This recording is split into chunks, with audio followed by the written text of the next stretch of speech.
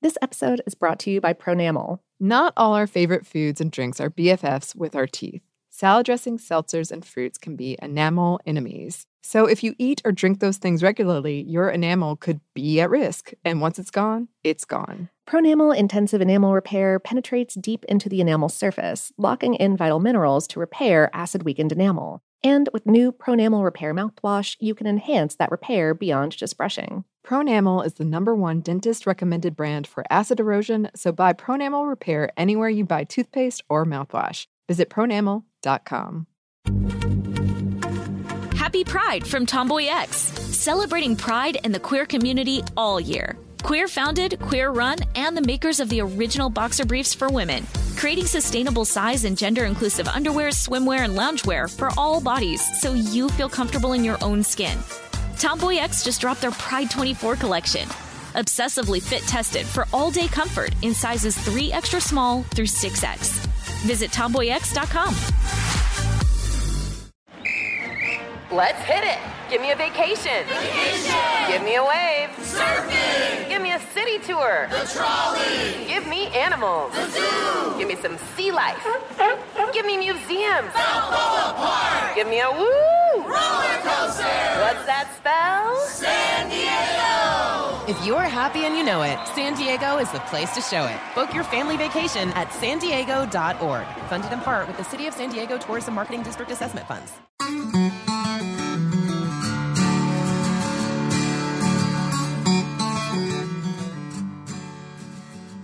Hello and welcome to Savor, production of iHeartRadio. I'm Annie Reese. And I'm Lauren Vogelbaum, and today we have an episode for you about swordfish. Yeah.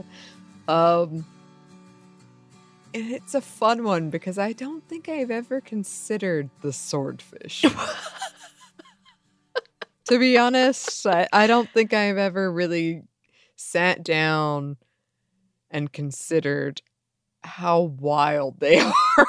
Yeah, they're very large and very frightening, to be honest, and super tasty. So, yeah. Well, was there any particular reason this was on your mind? For once, I have a definitive answer for you. Yes. So one of my other birthday, I have a bunch of different groups of friends, and so we have so I always have a bunch of different birthday excursions, and one of them involved swordfish, and it was lovely. It was at Ticonderoga Club, which is a great restaurant here in Atlanta, and yeah, it was their catch of the day, and it was just so nice. And I was thinking about doing another seafood episode because it's been a second since we've done one. They're always so weird and fun, and yeah, I was like, there you go. Ooh, I'm jealous. I've had swordfish once, but I don't think I've ever had it well. Like, it wasn't bad, but like I think it could have been much better. Yeah. I've had it frequently, kind of like a little bit overcooked and sort of tough, but when it's done right, it is so just tender and lovely. Oofta, yeah. Oh, jeez. Well, another craving to add to the list. The cravings are wild all over the place today. So first of all, my S key is not working on my laptop. Oh, So all right. I had to go through like great hoops to get it to say swordfish, but then it said wordfish throughout most of it, and that was very fun. Yeah, wordfish is a great kind of fish. Oh, yeah. I mean, I immediately was like, oh. Is that like a babel fish? fish? Or yeah, sure. Yes, but it did bring to mind, I have a very embarrassing swordfish story. Oh, okay. Oh, dear. Oh, no. I actually think it's a marlin story, but they're Oh, close enough that I'll They're put them in the same within category. the billfish category, sure, yeah. Yeah, well, Oh no, okay. yeah, I'm really embarrassed by it. Okay, so I was filming something at this beach house that I'm very lucky to have access to, that my grandparents owned. And inside of it is kind of a mounted swordfish / probably marlin. I think it's marlin, but billfish. Okay. And so I had people, including Tyler, who we work with, there. And I was like, yes, this is the story of my aunt who caught this fish and all of this. But it turns out that so I wasn't incorrect. She did catch the fish and Okay. it did get cast. Mounted. Sure. But it was definitely not that, because there was, Tyler pointed out, there was just a dent in it and it was clearly plastic. And I was embarrassed and ashamed because I was like, I know it's true. What I said was true, but this doesn't look good. It looks like a fish story. So you were telling your fish tale. That's okay. I was. And I wasn't lying, but certainly that was not. You just had one minor detail incorrect about the physical piece of evidence that you were talking about. I like that you said minor. I'm gonna take that. I'm gonna hold on to it. Yeah. Happens to everyone. Come on. I believed it though. I thought what I was saying was true, and Tyler was like, I was like, pointing at this. He's like, it's made of plastic, ma'am. It's made of plastic. Yeah. And I was scrambling, what? My reality is false. Your paradigm just shifted. It did. But every time I see it now, because it's still hanging up there and the dent is still there, I'm like, no. Hey, minor dent, minor mistake. It's all okay. Thank you. I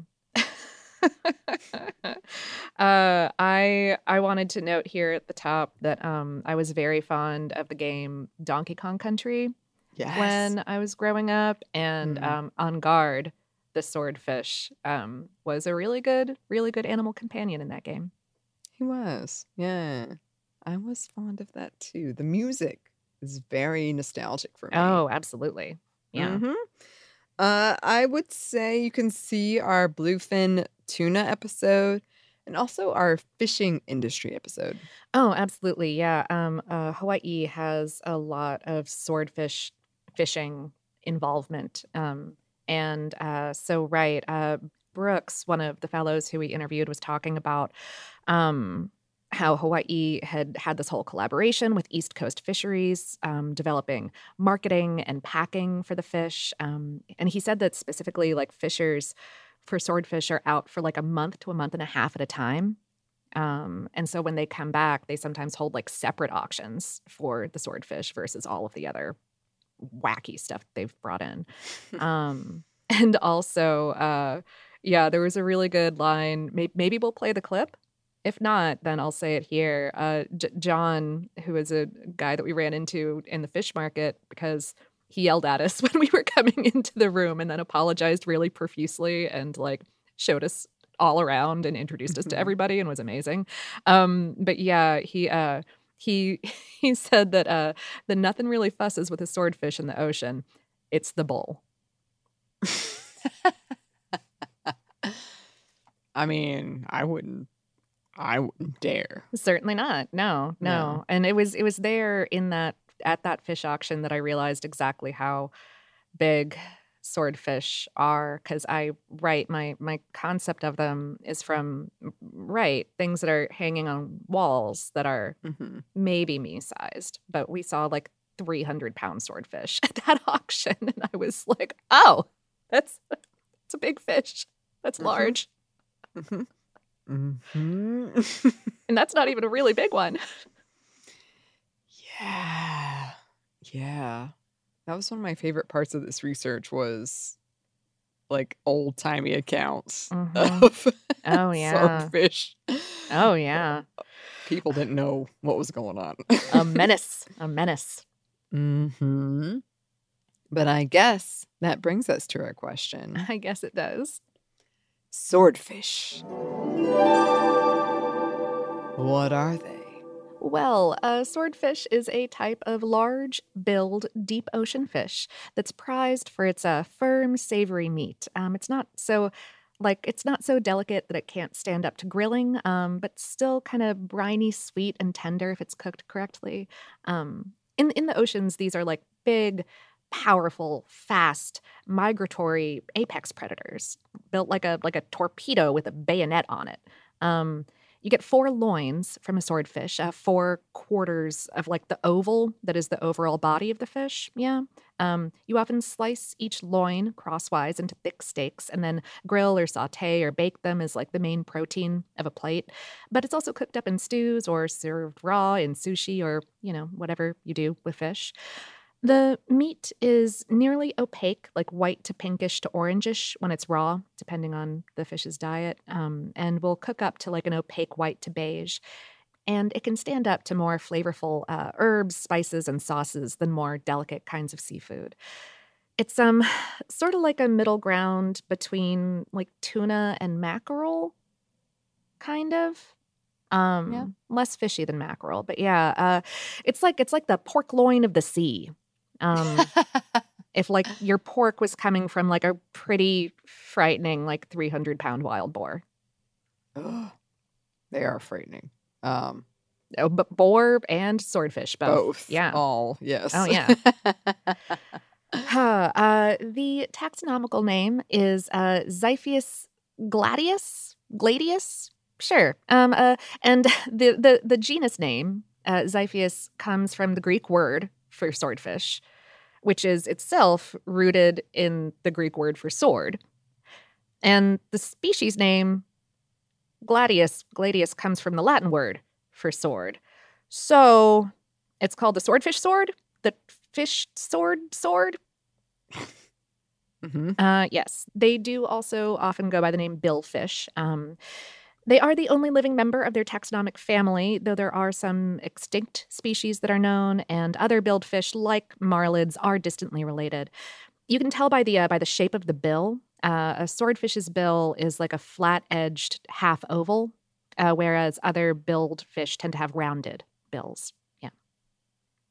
Yeah, and the swordfish's is sharp. So yeah, watch out for that. Stay out. Mm-hmm. Stay away. That's what I say. When you see a swordfish, stay away. Yep, just no thanks. Just, yeah, you do you. Mm-hmm. They live in deep waters in relatively temperate areas of the Pacific, Indian, and Atlantic Oceans, and the Mediterranean Sea as well. They'll migrate to higher latitudes with cooler waters in the summer and closer to the equator for warmer temperatures in the winter. They have special adaptations to cold water that you find down in the deep. Like they have like heater tissue near their eyes that insulates their brain from the cold, which lets them dive down deep, like over 2,000 feet or 600 meters. Though they do hang out anywhere from that sort of depth up to the surface. They also like basking. So yeah. Mm-hmm. We all do. Oh gosh, right? I'm like a cat or possibly a snake. Sure. Their life cycle is super interesting because they are a spawning fish, meaning that they release their sperm and eggs into the water for fertilization. And so they go through several distinct body changes, like out there in the water before they reach adulthood. They hatch with scales and teeth and dorsal fins along the whole length of their body. That's the one that goes straight down their spine, like a shark fin. Yeah. And the top and bottom of their bills at that time are roughly the same length. Then, over like 5 to 6 years, they develop through different stages until they reach reproductive maturity and their adult body type, with no teeth, no scales, just a wee shark-like dorsal fin, and their top jaw or bill much longer than their lower jaw. At that point, their skin will be like brownish black on their backs, fading to a lighter grayish on their bellies. Female swordfish are larger than male ones, and their size will vary based on where they're observed. Pacific ones tend to be larger than Atlantic ones, which tend to be larger than Mediterranean ones.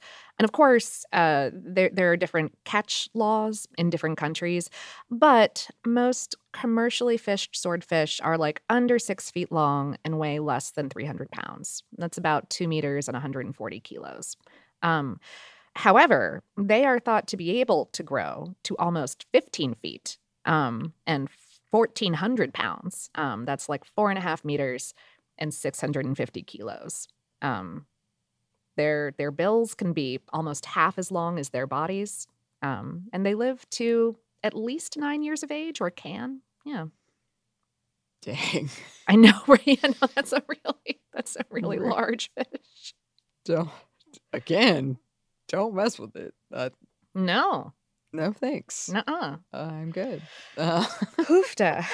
Mhm. Especially because they are also considered some of the fastest swimmers in the ocean. Like their bodies are really streamlined.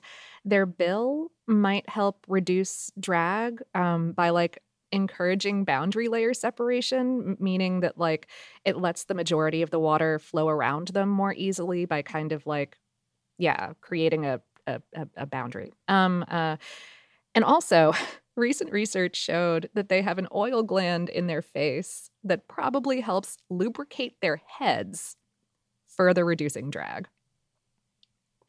Wow. They're like the NASCAR drivers of the Right? sea. Yeah. Evolution. What are you doing? So cool. Um, and they do not use their bills to stab, but they will sometimes slash or like knock about their prey being other fish or sometimes cephalopods, to like injure or stun it before eating. Younger swordfish in turn might be prey for other like apex predators like marlin or tuna, but adults are pretty much too big for anything other than like orca or other big sea mammals. Yeah. Mhm. These days, humans usually catch them using long line fishing technology, which are baited hooks that are hung mid-water in these long chains. But harpoons and gill nets are also used, gill nets being like big panels of netting that are hung mid-water. In the United States, both Atlantic and Pacific caught swordfish are considered a sustainable seafood choice, but they are currently overfished in other areas like the Mediterranean. So, like, check on information for your area when you're making seafood choices. That's always good advice if you're concerned about sustainability. And also watch out for for labeling about where something was caught. Mhm. And yeah, that said, we're a food show. They develop, like a lot of muscle that has like a mid to high level of fat to it, and that is just like really firm and meaty in texture, sort of like a tuni. That's great. Leave it in. Sort of like a tuna or mahi mahi. And yeah, the flavor is like clean and bright and savory and not super fishy. So if you're not positive that you like fish, this might be a good kind of like starter fish. The skin is inedible though. So yeah, there you go. Good note. Mhm. Well, what about the nutrition? Swordfish is pretty good for you. Lots of protein and micronutrients, a punch of good fats. As a large predator, it does contain more mercury than what will accumulate in smaller fish because the smaller fish get a little bit of mercury and then the bigger fish get the accumulation. Yeah. So, children and pregnant people might want to avoid eating swordfish for that reason. But for other adults, the official recommendation is to like limit your intake of predatory fish to 5 or fewer servings a week. Seems doable. I think that's Yeah. fine. Yeah, I think you've got this. Yeah, I think so too. We do have some numbers for you. We do. This first one is based on like a kind of weird market report that I found. So all right, in terms of frozen fillets of swordfish, as of 2021, it is a business worth some $77 million a year globally, with Spain exporting the most and Japan importing the most. And according to this report, frozen swordfish fillets are the world's 4,475th most traded product. Wow, that's very specific. It's an extremely specific number. I like it. I like it too. Yeah. Fish fraud is always a thing. One study from 2018 found that 15% of samples of fish labeled swordfish in Italy were not swordfish. They were mostly shark. Oh, really? Yeah. Yeah. Okay. The world record for the largest swordfish ever caught by the International Game Fish Association specifically. It was logged in 1953. We've not done better since 1953. It weighed 1,182 pounds and was over 14 feet long. That's 536 kilos and over 4 meters. It was caught off the coast of Chile. The photos, there are photos of it, and the photos look like the scene in Jaws where they're holding up a great white. Like, it's very big. Oh my gosh.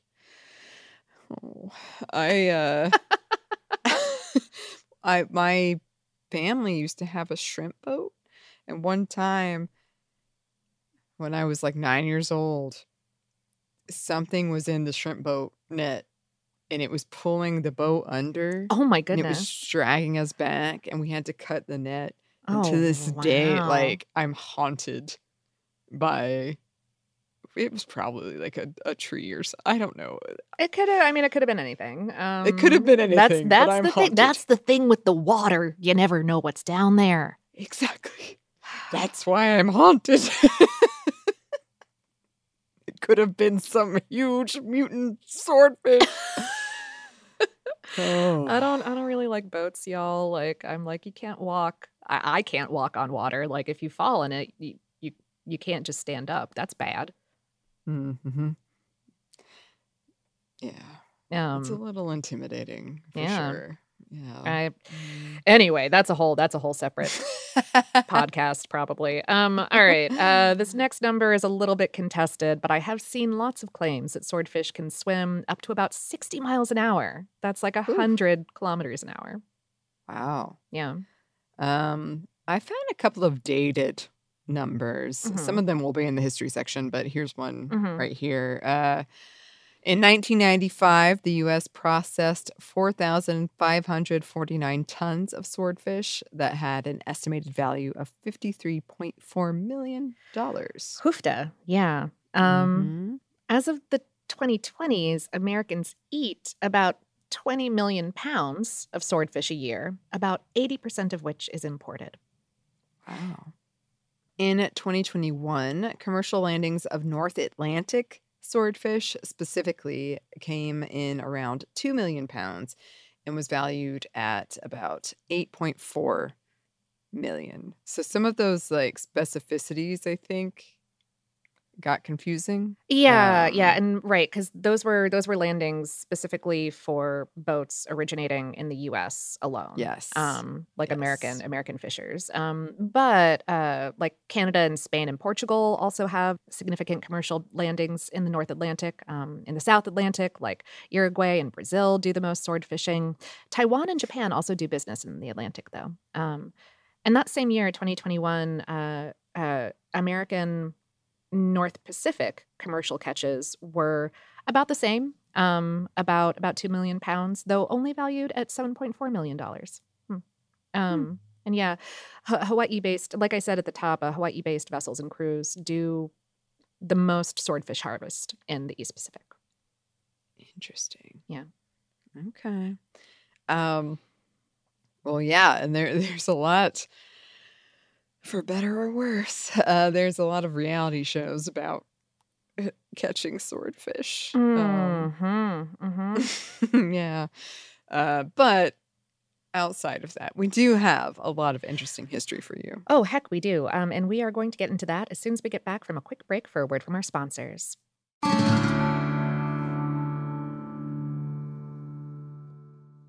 This episode is brought to you by Pronamel. Not all our favorite foods and drinks are BFFs with our teeth. Salad dressings, seltzers, and fruits can be enamel enemies. So if you eat or drink those things regularly, your enamel could be at risk. And once it's gone, it's gone. Pronamel intensive enamel repair penetrates deep into the enamel surface, locking in vital minerals to repair acid-weakened enamel. And with new Pronamel Repair mouthwash, you can enhance that repair beyond just brushing. Pronamel is the #1 dentist-recommended brand for acid erosion, so buy Pronamel Repair anywhere you buy toothpaste or mouthwash. Visit pronamel.com. Happy Pride from Tomboy X, celebrating pride and the queer community all year. Queer founded, queer run, and the makers of the original boxer briefs for women, creating sustainable size and gender inclusive underwear, swimwear, and loungewear for all bodies so you feel comfortable in your own skin. Tomboy X just dropped their Pride 24 collection. Obsessively fit tested for all day comfort in sizes 3 extra small through 6X. Visit tomboyx.com. Let's hit it. Give me a vacation. Give me a wave. Surfing. Give me a city tour. The trolley. Give me animals. The zoo. Give me some sea life. Give me museums. Balboa Park. Give me a woo. Roller coaster. What's that spell? San Diego. If you're happy and you know it, San Diego is the place to show it. Book your family vacation at sandiego.org. Funded in part with the City of San Diego Tourism Marketing District Assessment Funds. And we're back. Thank you, sponsor. Yes, thank you. All right. So I guess with the name, you might imagine the history of the swordfish is one that is full of legends. Oh, yeah. Oh, yes. Some sources suggest that the practice of catching swordfish in the Mediterranean specifically goes back to ancient times, around the 2nd century BCE.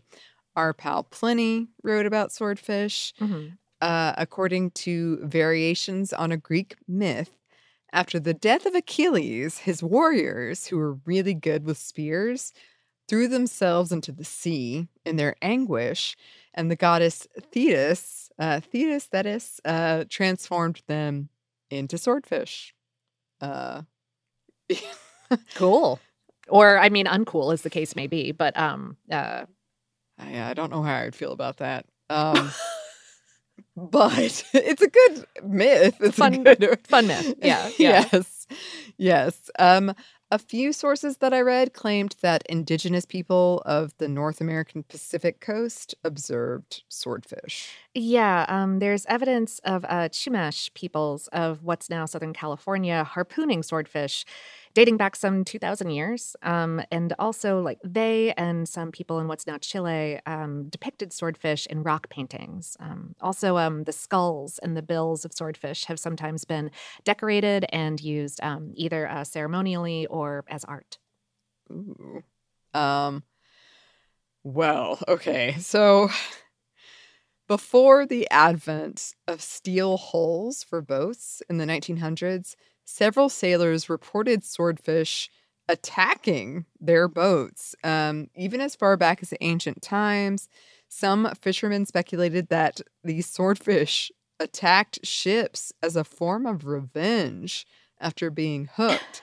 However, it is likely that many of these attacks were the work of marlins or sailfish, like similar Looking type of, yeah. yes, exactly.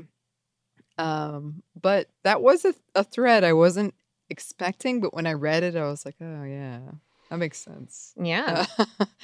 Yeah. In the early 1800s, harpoon fisheries started opening in New England. 1884's The Fisheries and Fishery Industries of the United States mentioned swordfish. The first mention of fishermen attempting to catch swordfish north of Cape Cod didn't occur until 1867. And a lot of this came from very dry fishing government things pamphlet kind of yeah. things. Yeah, Yes. yeah. Or guides or stuff like that. Yeah, I ran into a few of those historical sources and was just like, oh my goodness, cool. It this was a very, I feel like the fishing episodes have a lot of that kind of stuff where I'm like, oh, here's 80 pages right. on how to catch a swordfish. Yeah, from like 1923, and you're going like, what is happening? Yep. Speaking of, Herman Melville's 1851 novel, Moby Dick, contained a reference to a swordfish. So it was like a story being told within the novel. Okay. Where in the story being told, a swordfish is believed to have sank a boat. Ah, okay. Yes. And this wasn't the first time Melville wrote about the swordfish or swordfish attacking a boat. He devoted a whole chapter to it in his previous 1949 novel, Mardi, calling it a true warrior and like really going into depth about how it destroyed this boat. Yeah. All right, Melville. Yeah, that's Yeah. Mhm. Yeah. And like historians, as they're wont to do, have picked into the truth of this story because Sure. it is like allegedly based on a real thing that happened. Yeah. Yeah, you can read into it. But Yeah. it certainly sounds like some conjecture was had. Yeah. Well, it's Melville was sort of a big fanboy of the fishing industry and hung out with a lot of people in the industry, like in bars and whatever. And so I'm sure heard some tall tales here and there. Some fish stories, big fish stories, as you might say. 2 decades after the publication of Mardi, Jules Verne's novel 20,000 Leagues Under the Sea featured a swordfish stabbing at a submarine, which that movie, I've never read the book, but that movie scared me as a kid. Oh, that's fair. I've actually not done either. I've just missed that entire thing. I know. Whew. Whew. Some records suggest Canada's commercial swordfish industry launched in 1903. And according to some things I read, I actually found some conflicting data on this, but according to some things I read, the demand for swordfish really grew in the United States between the 1920s to the 1940s, and that prior to that, in the North Atlantic, it went for pretty cheap, but that it doubled in price by the 1940s as demand increased, and then it kind of dropped and went back up again. But I also found some things where it said that I think it really depended on where you were located. Oh, sure. Honestly. Yeah. I mean, I can imagine that as refrigeration techniques and technology increased, that the demand would increase because you could get it to more people.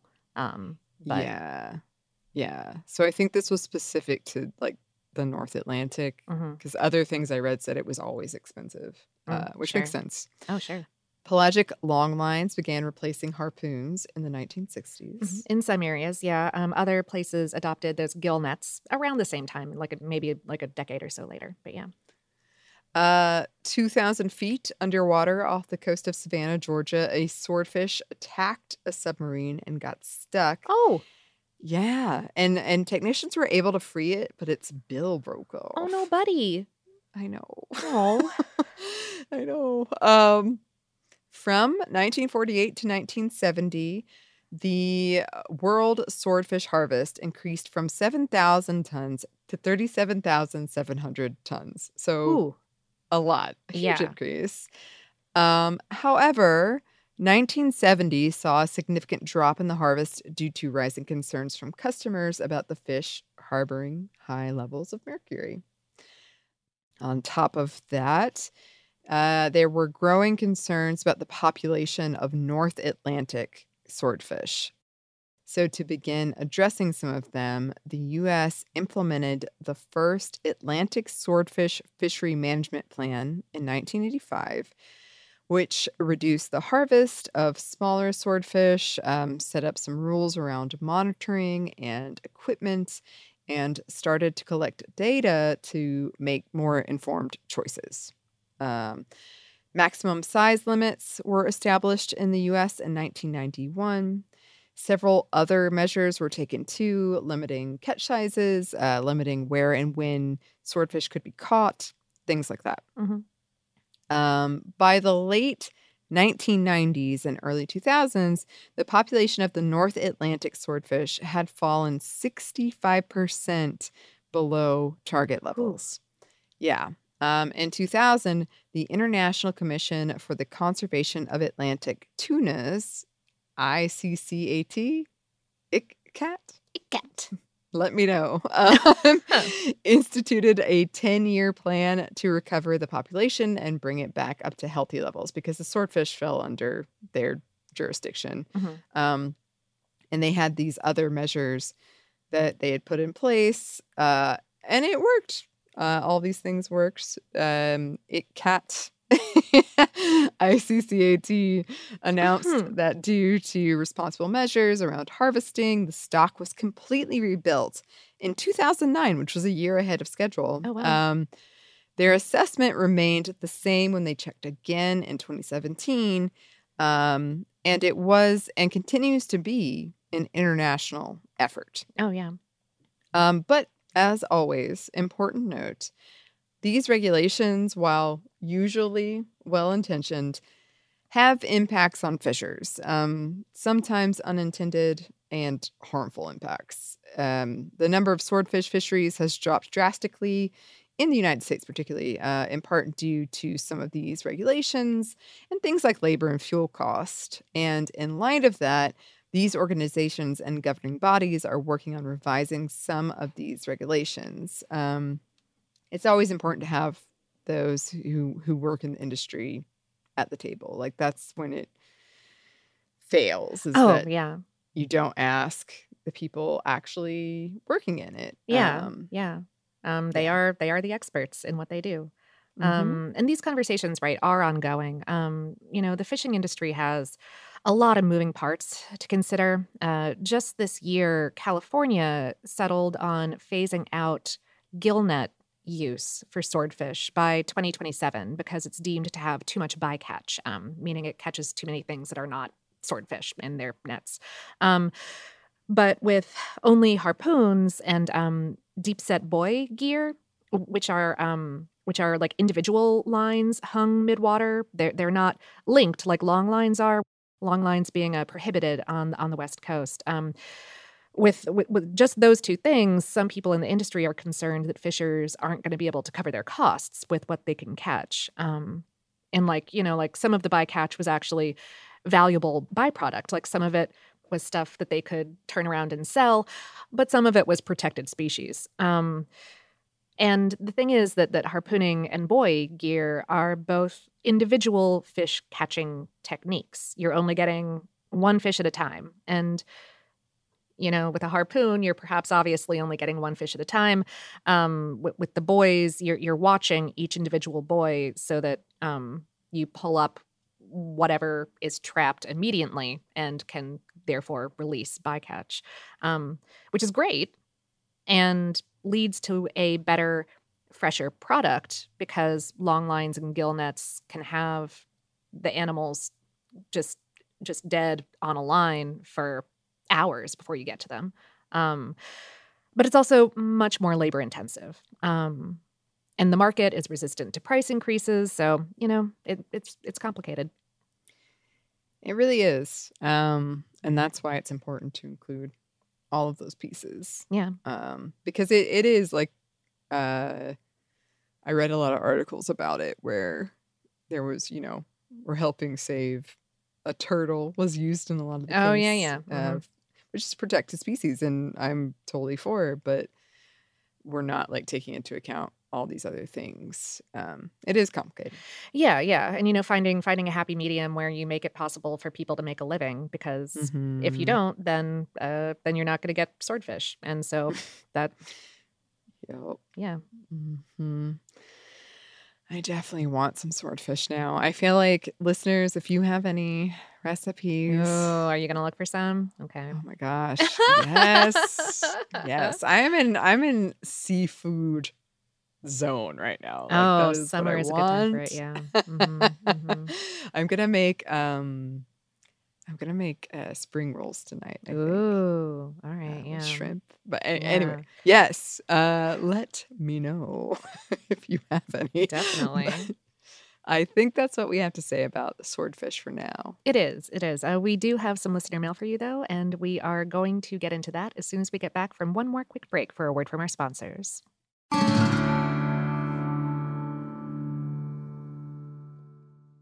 This episode is brought to you by Pronamel. Not all our favorite foods and drinks are BFFs with our teeth.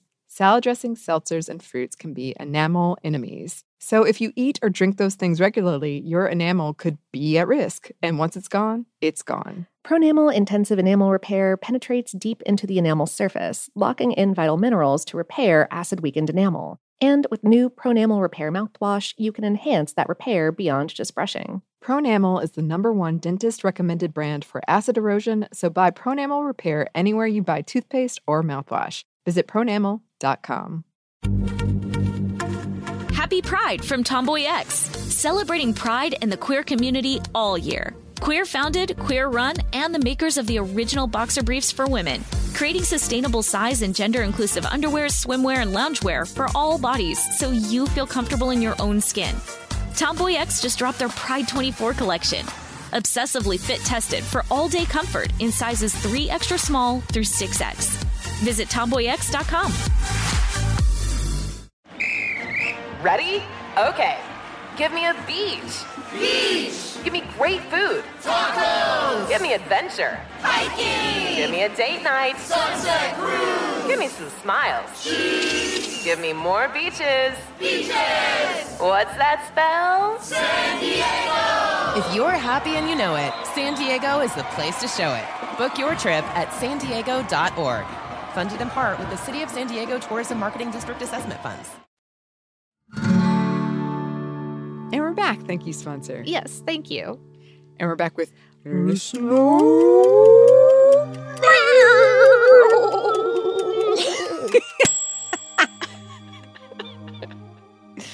You're right. I forgot about the Donkey Kong relation, but yeah, it's pretty good. Forgotten that his name was on Garde. That's really good. That's real good. I like it a lot. Mm-hmm. I like it a lot.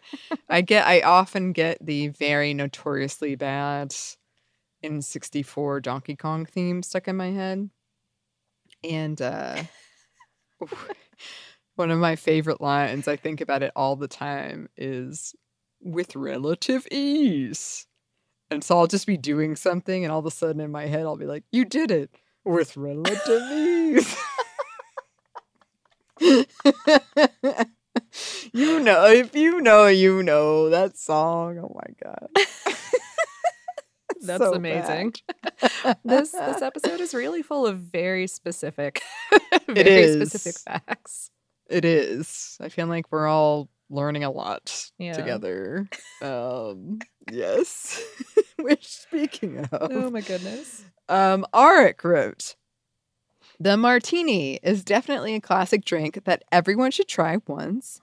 It is a drink I enjoy when I'm in the mood for something different and in a place that makes a good one. I think it is tough to find a place that does make a good martini, though. That whole thing with the Parmesan espresso martini, no. I think I vaguely see the theory, but Parmesan is not the way to go. I don't see how that aftertaste would be good. I've also seen a group of people I trust review it, and not one of them enjoyed it. All basically said the same thing about the aftertaste. Biscotti. Oh, biscotti. It is an amazing cookie when done well, and still a good when done average. Once again, going back to if you visit Pittsburgh, we're going to the Strip District. Enrico Biscotti is awesome. One of those places where I always think when I go in that it is, quote, yes, I want one of each of the biscotti you have. I feel lucky we have them in Pittsburgh. I've also seen them at Jungle Gyms in Cincy, so that should tell you something as well. My oldest makes a really good biscotti. Too bad she doesn't live at home, or we would have them more often. Although maybe better for my waistline that she doesn't live at home. The tomato redux was fun. I'm not a big tomato fan, probably stemming from having so many bad ones growing up from grocery stores and restaurants. It is hard to find good ones. There are places that I will eat the tomato on the sandwich or in a meal, as I trust they are buying good ones. In the summer, I will get some from the local farmers markets, especially since we can't grow our own this year. Like you mentioned, the imported tubed tomato paste is the best. On a different note for the tomato, Is it, or at least the etymology, chaotic neutral? Finally, feel free to run long. I don't know how many people would complain. I know I love the random things that pop up. Your show is one of my favorite shows. Just had a sudden, slightly devious thought. What if you teamed up with Jonathan Strickland to crash ridiculous history with some kind of wonderful Quizster food scenario? I think it would be hysterical. Oh. A chaos for sure. Trouble. Yes. Yeah.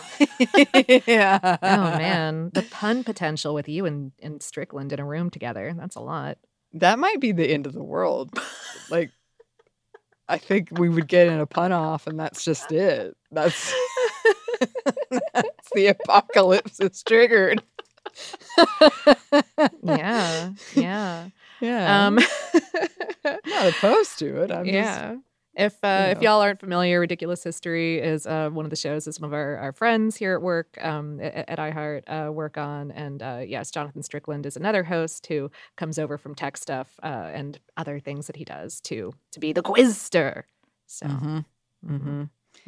I was on it once to talk about spam, but I felt a little out of my depth, to be honest. Oh, but yeah? I feel that way every time I guest on another show. Oh, sure. Yeah. Yeah. Yeah, all of this is good. I had never considered like a biscotti heavy bakery, but that's wonderful. Yeah. I feel like when I first started on this show and I was much more excited about doing social media, I went to, it was in Boston, I went to a cannoli place. Oh, yeah. And my mind was blown because I had never had a cannoli before. And here I am at a place that had like 24 varieties my of goodness. cannoli. Oh, wow.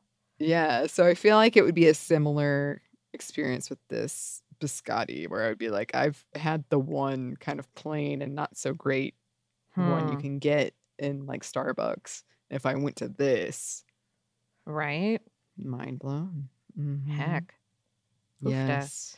I'm still a little bit stuck in the like 20 different kinds of cannoli land. But I'm coming back. I'm coming back from that lovely place. Tina wrote, Lauren, Hudson Valley Seed Library sells Oxheart tomato seeds. They are only sold in packets of like 5 seeds, and they have limited supplies every year because the tomatoes are so meaty that they produce very few seeds. I have not tried to grow them, but I've had fantastic luck with all the other tomatoes I've obtained through their catalog. Perhaps you'll be able to once again experience the joy of those tomatoes. One year for our anniversary, I bought my husband a custom cocktail recipe made using the sweetest cherry tomatoes that you can find. The recipe is actually called the I Say Tomato Julep, and it's become a summer staple in our house. I grow a variety called honey drops for this purpose, though he does have to get to them before our 8-year-old daughter does. Ooh, that sounds so good. That does. Oh, wow. I've had a couple of tomato and cocktail experiences, and they've always been delightful. I mean, aside from like a Bloody Mary, which is a tomato and a cocktail experience for sure. But. Yeah. Oh my gosh. I have had pretty strong tomato cravings lately, to be honest. Yeah. And it's just about season, so. I know, but I'm trying to like find the good ones. And I love, this is not the only person who wrote in about how you could get some of these Oxheart tomatoes. Oh, thank you. I read that and I got kind of like verklempt. Like that's like really wonderful. Thank you guys. Yeah, you're the best. Thank you. We do appreciate it. Ah, yes. So thanks to both of these listeners for writing in. If you would like to write to us, you can. Our email is hello@savorpod.com. We are also on social media. You can find us on Twitter, Facebook, and Instagram @SavorPod, and we do hope to hear from you. Savor is a production of iHeartRadio. For more podcasts from iHeartRadio, you can visit the iHeartRadio app, Apple Podcasts, or wherever you listen to your favorite shows. Thanks, as always, to our super producers, Dylan Fagan and Andrew Howard. Thanks to you for listening, and we hope that lots more good things are coming your way.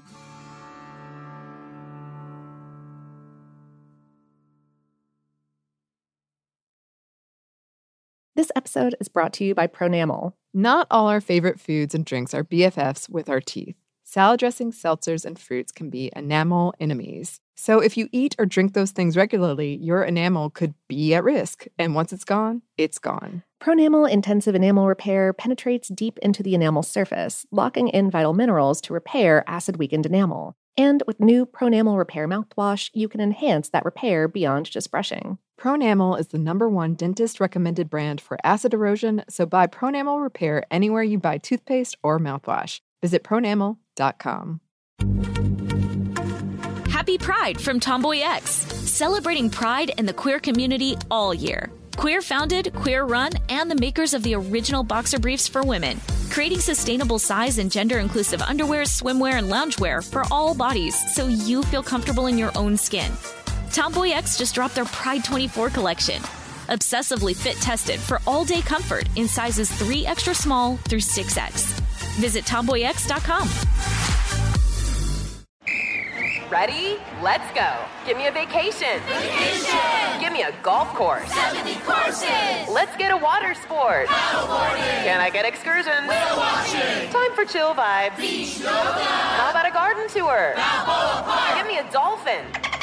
What's that spell? San Diego. If you're happy and you know it, San Diego is the place to show it. Book your trip at sandiego.org. Funded in part with the City of San Diego Tourism Marketing District Assessment Funds.